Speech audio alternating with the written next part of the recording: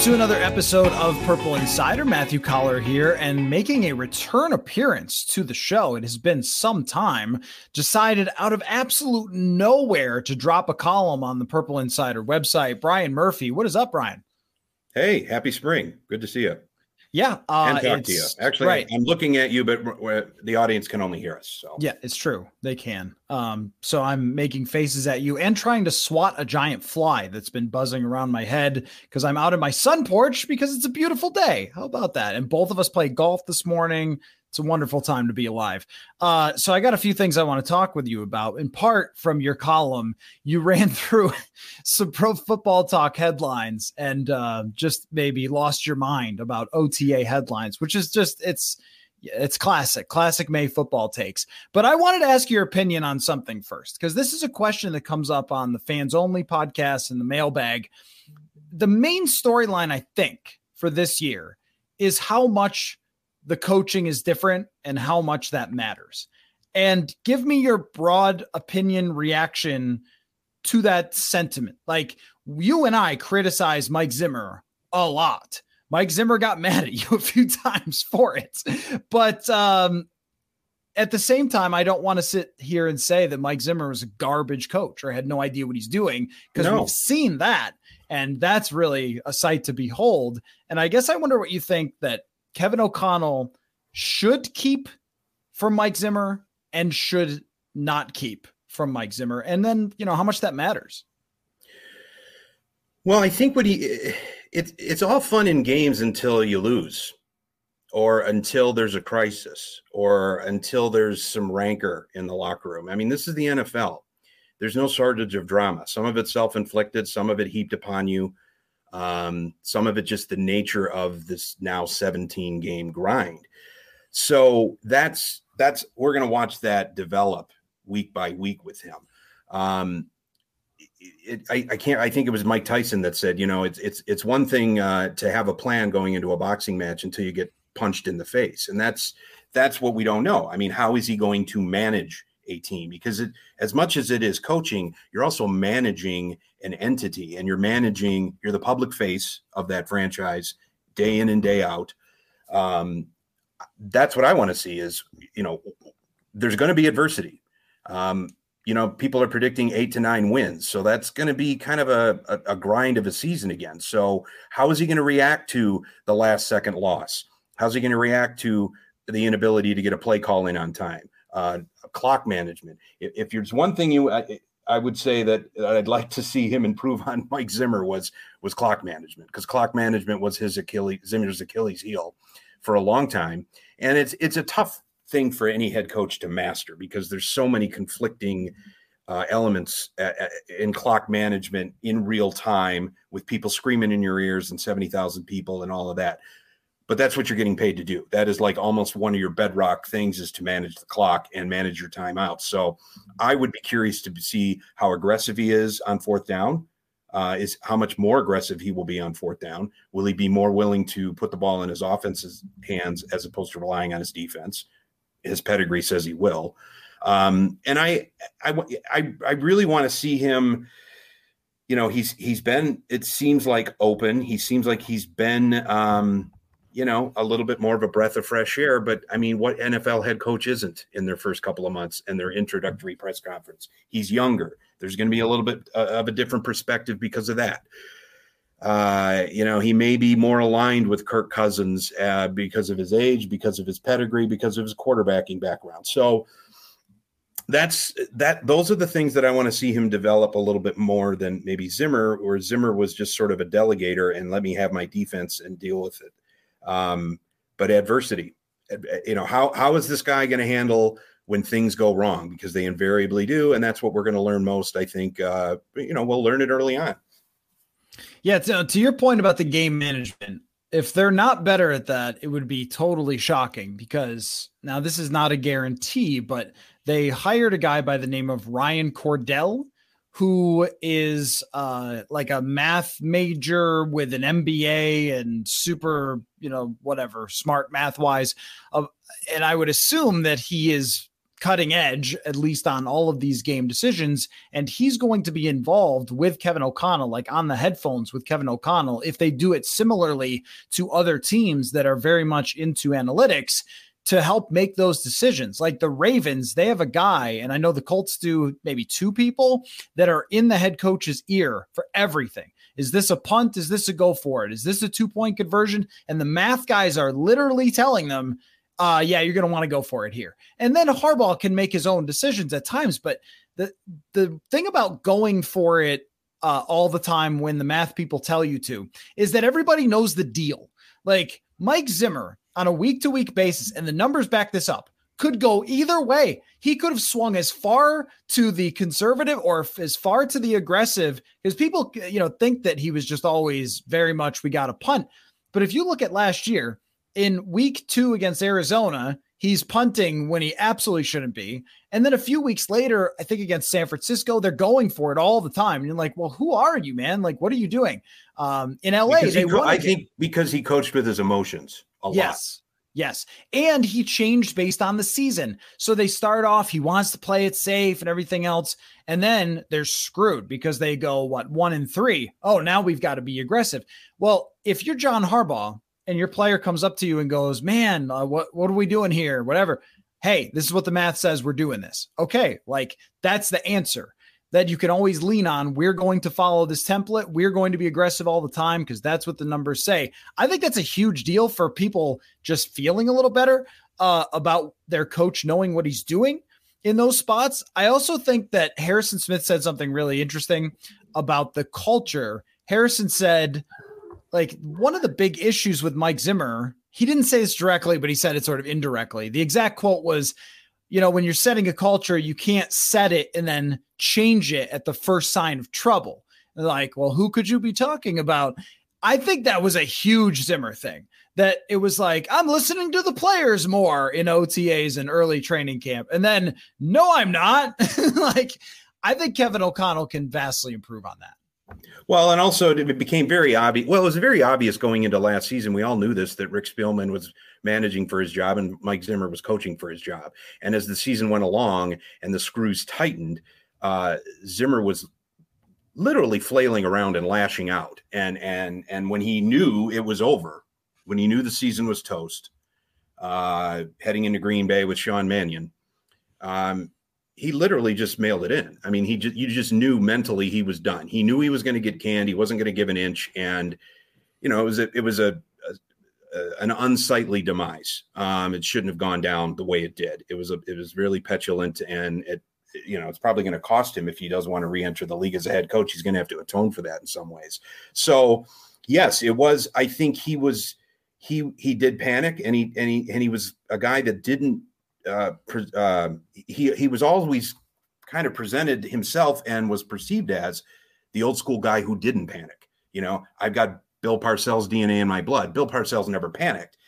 Zimmer started panicking, and he started, again, flailing around, making emotional decisions that, he was coaching for his job. And that's not a position that is going to present tried and true results if you're making every emotional decision. Now, the flip side to that is with analytics, you don't want to take the gut factor out. I mean, there's a reason somebody is a baseball manager. There's a reason somebody is a football head coach.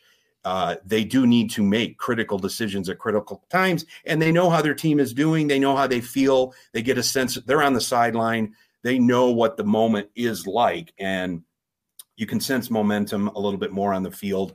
That doesn't bear out in analytics. But when you start making, as you said, contradictory decisions along the way, you're also sending a message to your players that, yeah, do as I say, not as I do. That all comes back to credibility. It all comes back to why are we going to battle for this guy if he's kind of knee jerking away and making decisions based on his self-interest. It all kind of played out at the end. It was very Shakespearean in a way. It was high entertainment, but it wasn't quality football. And I think, that's where having the clear deck, fresh mind, fresh approach, younger, more innovative, as it were, more attuned to the contemporary game, that may give the Vikings more of an edge right away. And again, there's always a honeymoon period. Mike Zimmer had a honeymoon period. It's there. But you have to establish your credentials and your credibility right away. And if you deviate from that because something suddenly went wrong and you're mad at an official and you're like, the hell with it, we're going to go for it. Well, that's not the way. That's probably, you may get away with it a few times. But when you're coaching from an insecure place, players can feel that and they know that they can smell that. But I think that the thing about Zimmer when he took over is the whole thing was in shambles. It had burned to the ground, and somebody even just like building a little fire and going 7-9 was like, wow, okay, on the right direction. And it turned out that they were largely on the right path after 2014. Kevin O'Connell takes over a very different situation where it's the same leadership from before. It's all the same people outside of Anthony Barr, but it's the same quarterback who has not helped overcome whatever leadership troubles were caused by Mike Zimmer. It's the same veteran players on defense. Everybody's a year older. The roster is similarly built to what it was last year. And this is what I kind of come back to. And I don't have a good answer for this. There's no like Google search or Excel sheet that has this answer, but all those things we just talked about that Kevin O'Connell could maybe do better is how much is it all worth? Like, I think the game management stuff is legitimately worth points. Like, they were one of the poorer teams in the league last year and had been for a few years under Mike Zimmer when it came to the data and game management. So improve that. Those are points. The rest of the stuff, that I have trouble trying to figure out. Like, how much did Zimmer's chaos cause them to actually lose football games?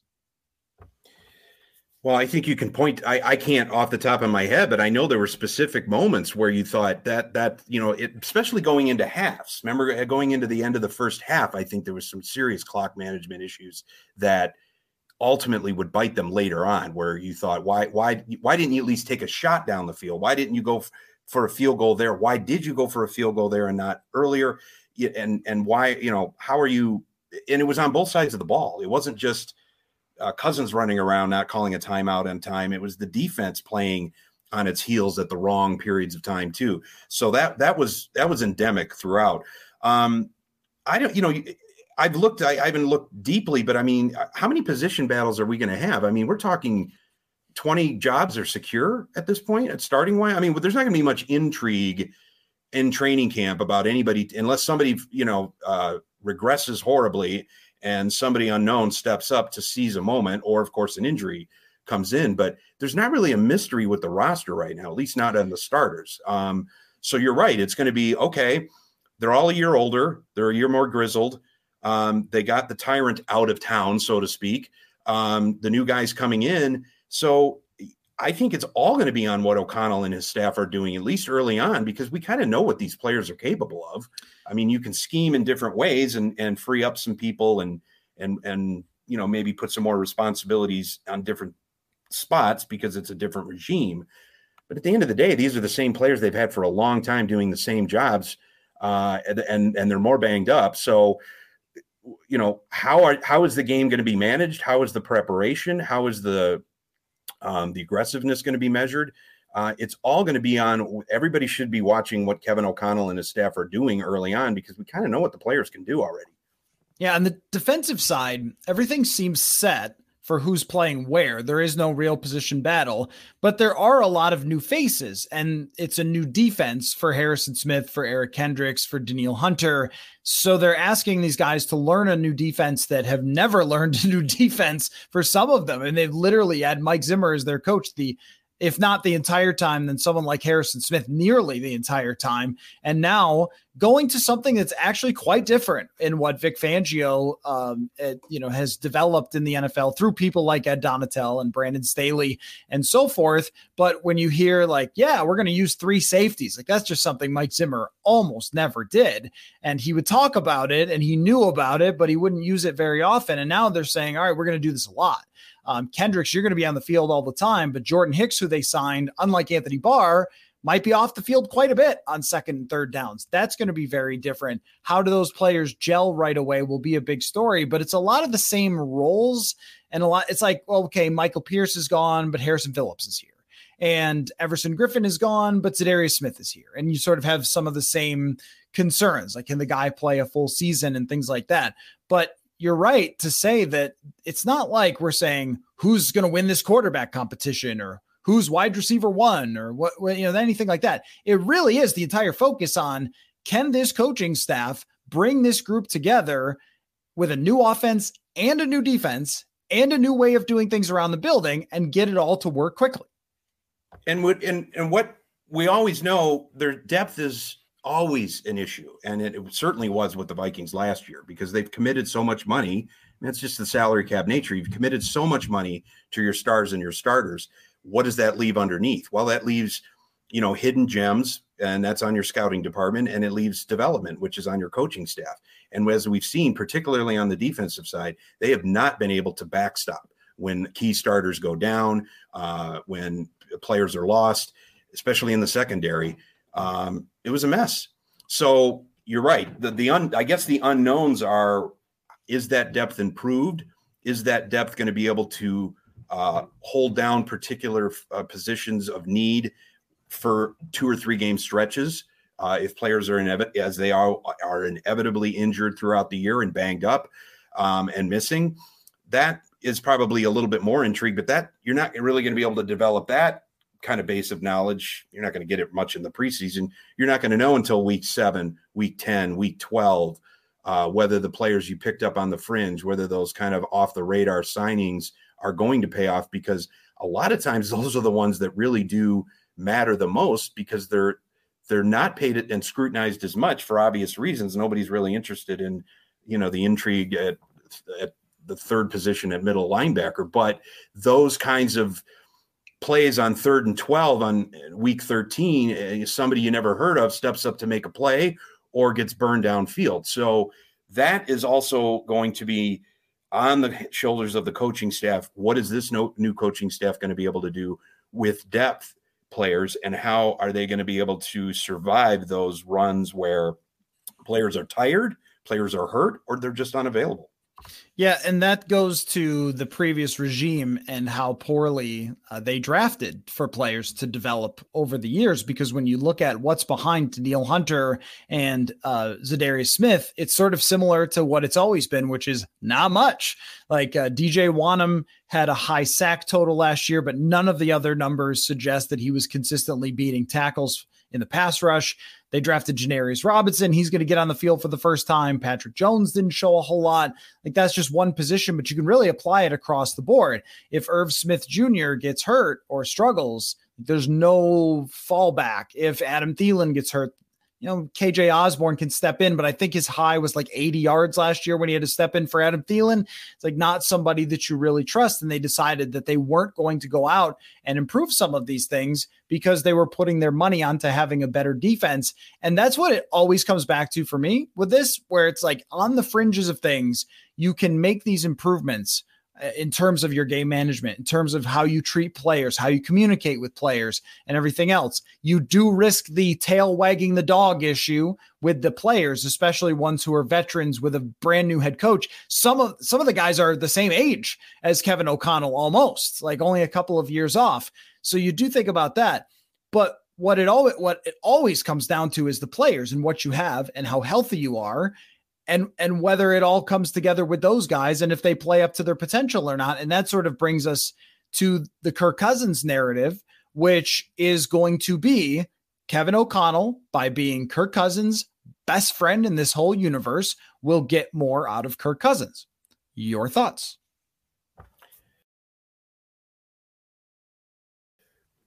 Well, you should hope so. Statistically, there's not a ton more that they need to get out of him, at least as far as my superficial observations of that. But is Kevin O'Connell going to trust Kirk Cousins more than Mike Zimmer did? Is Kirk Cousins going to feel valued by Kevin O'Connell more than he was by Mike Zimmer? And is he going to make the big plays at the big moments? Again, fourth quarter, overtime, in January, not so much October. The Vikings were great at piling up points early in games, but and he was able to do that as well. And then the defense would tire and not get off the field, and Cousins would show up in the fourth quarter needing to put together a game-winning drive, and oftentimes he could, or at least a game-tying drive. But we've debated Kirk Cousins ad nauseum. I mean, he is who he is, right? He's a 500 quarterback with a paltry playoff record. So, this is his fifth head coach. I don't know how many he had in Washington. He is who he is. I mean, we know who he is. So is he going to be able to deliver you to that 10th or 11th victory, to a division title, to a bye, to a home playoff game, to the NFC Championship game, which Case Keenum did, and he hasn't yet? That is where the validation is for Kirk Cousins. So this is really it, right? This is it. It's like, this is your last hope. This is your last shot. You've milked the piggy bank dry. And if you can't make it work with the quarterback whisperer that is Kevin O'Connell, supposedly, you're not going to make it work anywhere. So I think that's where the narrative is now. I think, he had a really strong statistical season last year, and it was fun to watch in a lot of ways. But at the end of the day, it didn't matter. And he was unvaccinated and was unavailable for the biggest game of the year, which goes back to the leadership, the dearth of leadership that I think he's had and is rightfully tarred and feathered with, because,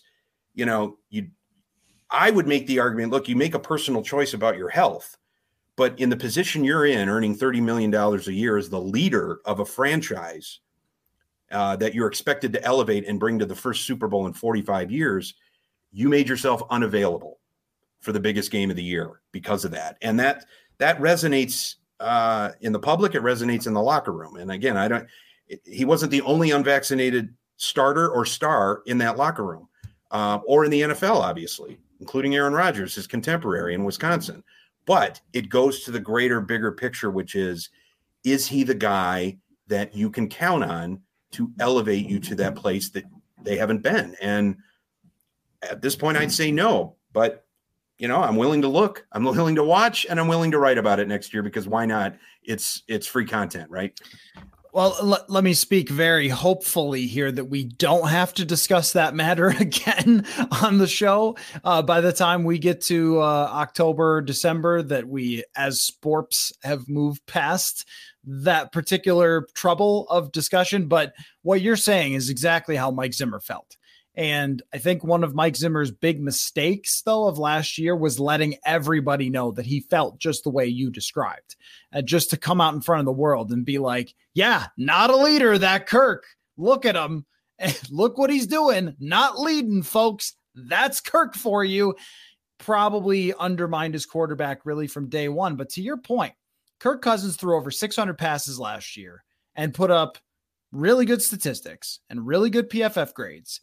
And so the question is, how much more is supposed to be there? That if you want to blame Zimmer for everything, Kirk is all Zimmer's fault.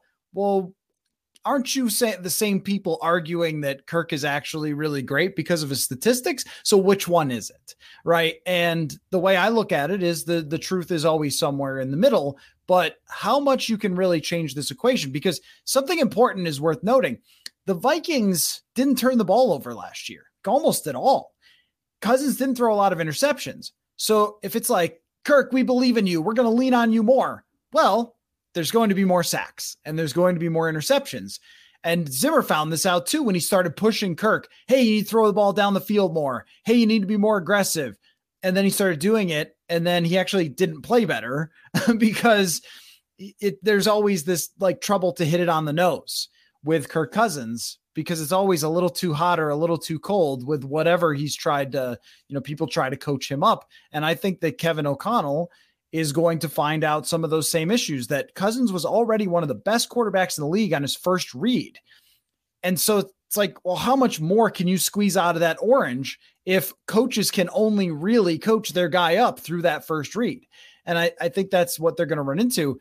It really comes down to, and this is the unfortunate part, because everything is great conversation, like how the cookie crumbles, who they play, how the quarterbacks that they play, how the defense plays, how the running back plays. This is existing with Kirk Cousins. How everybody else plays will probably determine your fate because Cousins will be who he is. So my focus is a lot of these other things, how they drafted, what they put around him, how they're playing defense, because those things will probably be just as much of or more of factors as how he's going to play, because he's going to be him.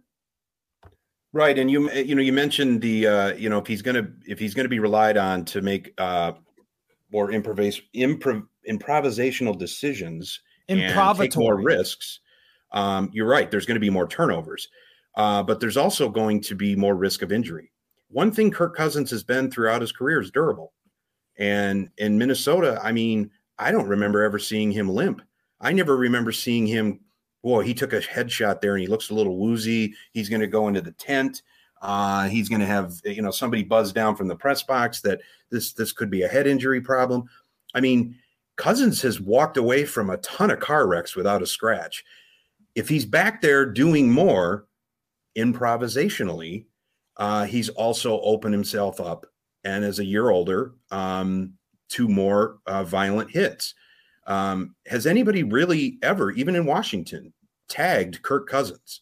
I mean, is he on any of those highlight films of guys getting blown up, either blindside hit or the pocket collapses and, the nose tackle and the defensive tackle pancake him high-low, or like Favre in New Orleans 10, 12 years ago, or if he's racing down the sidelines and, a safety decides, you know what, I may get a penalty here, but I'm going to put him into the third row. I've never seen that happen with Cousins, certainly in Minnesota. So I don't know if that's because he's not putting himself in positions where that could happen and he's very cautious, or he's just damn lucky. But either way, and I'm not saying I'm wishing for that to happen, obviously, or, somebody roll up his knee. No, of course we're not talking like that, but there's only so much you can play in this game at that position where you're not going to really be hammered a couple times. And that, if he's going to be standing back there making 2 or 3 more reads, or he's going to be expected to be more aggressive and go downfield, he's going to open himself up to a little bit more of that. So that'll be interesting to watch, is not only whether his turnovers increase, but also whether his durability goes down. Right. And he was one of the lowest in the league halfway through the season last year in terms of average depth of target. And then suddenly it went way up when Zimmer started telling him to throw the ball down the field more often. And what usually goes along with that is holding the ball more often, getting more sacks, taking more hits. I think Cousins has always been good at knowing where his outlet is to make sure that he doesn't get hurt. And it's a plus. He also doesn't go outside of structure very often, so he knows how to find that tight end, know how to find that fullback, which drives everybody crazy. But at least he's getting rid of the ball and not taking big hits. When you improv, you do take more big hits. I remember he took one in Philly on a completed pass, like a big play in 2018. There were some he took that year, but he's been really good at avoiding them throughout his career. I think about the regression just overall of age taking his toll on this whole team, and how it's impossible to factor that, but it's also very possible that it exists for a number of players. So it becomes a really like moving target when we talk about like, well, if Cousins doesn't have a great year, was it O'Connell's fault? Was it not Zimmer's fault? Was it natural age catching up with Cousins? Was it, all these different things that it could be. If he has a great year, was it the defenses they played? Was it something schematically? Was it because people liked them more this year? Trying to chase your tail around, I guess, is what makes the NFL interesting. But I also think is one of the biggest challenges. And then trying to project that based off OTAs, training camp is really difficult. I do think that by the end of training camp, we will have some sense for whether all of the things that they're telling us are making sense, or if they are immediately sort of contradicting what they wanted to be when they got here. And as I wrote, it's May. So everything we're talking about right now, some of it may be relevant in September. It'll probably be less relevant in November. I don't know if we'll even remember it in January. That's not to say it's not fun to talk about, but it all means nothing because, again, we haven't had, they haven't put pads on, they haven't run real plays, and they haven't faced adversity, and they haven't gotten banged up, and they haven't played back-to-back road games, and they haven't played, Sunday and a Thursday night yet. And all those things that kind of pile on as the season just grinds on and on and on. I mean, it's what makes the NFL must-see TV and viewing and entertainment. It's also what you can't factor in. You can speculate all you want about the schedule. You can speculate all you want about this signing and this draft choice in April. It's great conversation, but really all it is hot air, and we're contributing to it. So folks, keep sucking it in. We'll provide it. But it just, what happens is it becomes very overheated, and it becomes very baked in, and it becomes very much like, well, this is what it's got to be, or what it's going to be.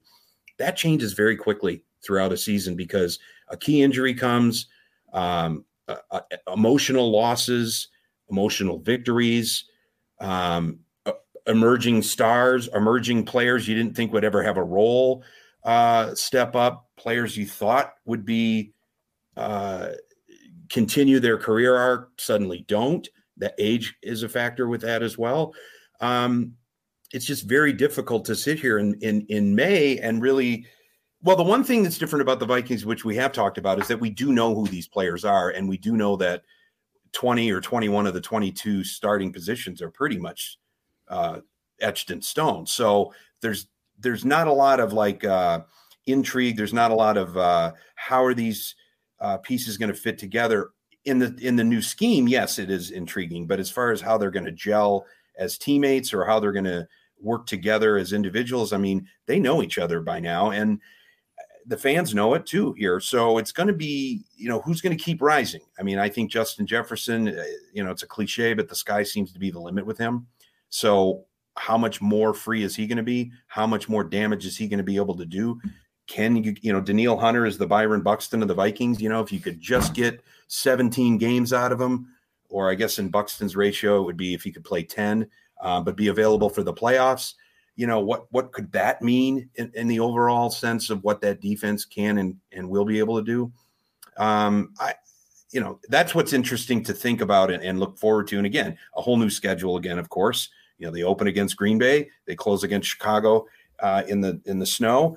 And, maybe the Lions are going to rise up a little bit and make some hay in the North. I can't believe I'm saying that out loud. But that, that's, Green Bay's always going to be there, but there may be other rivals stepping up. You got to play Buffalo, you're playing on Thanksgiving night, which will be fun to see again, how they respond to that, kind of stage. So it's just so hard in May to really know what that's going to look like, because before we even get to those moments, 20 other things are going to happen.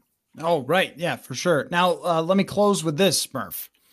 Do you think, not a leading question, but I think this, NFL head coach, toughest job in pro sports? I think it is. There's just the sheer number of human beings that you are responsible for is so much greater in football. Like, think about basketball. You got 12 guys on your team. You got to worry about them, and that's hard enough. As 53 here. And then how many coaches? What do you got in basketball? Like 3 or 4 assistants, some other people who have other roles. In football, it's like another 100 people who work for you with assistant coaches and everybody else, and then front office, and then scheming, and, 2 sides of the ball. When you're the head coach, you have to be responsible for everybody's wants and needs and everything else. I mean, I think there's a reason why when you go back and look at those pictures of Mike Zimmer, he looks young and fresh like me. And then when he leaves, he looks like you, old and broken. Wow. You went from a leading question to a dead insult. Yes. I mean, he's gained weight.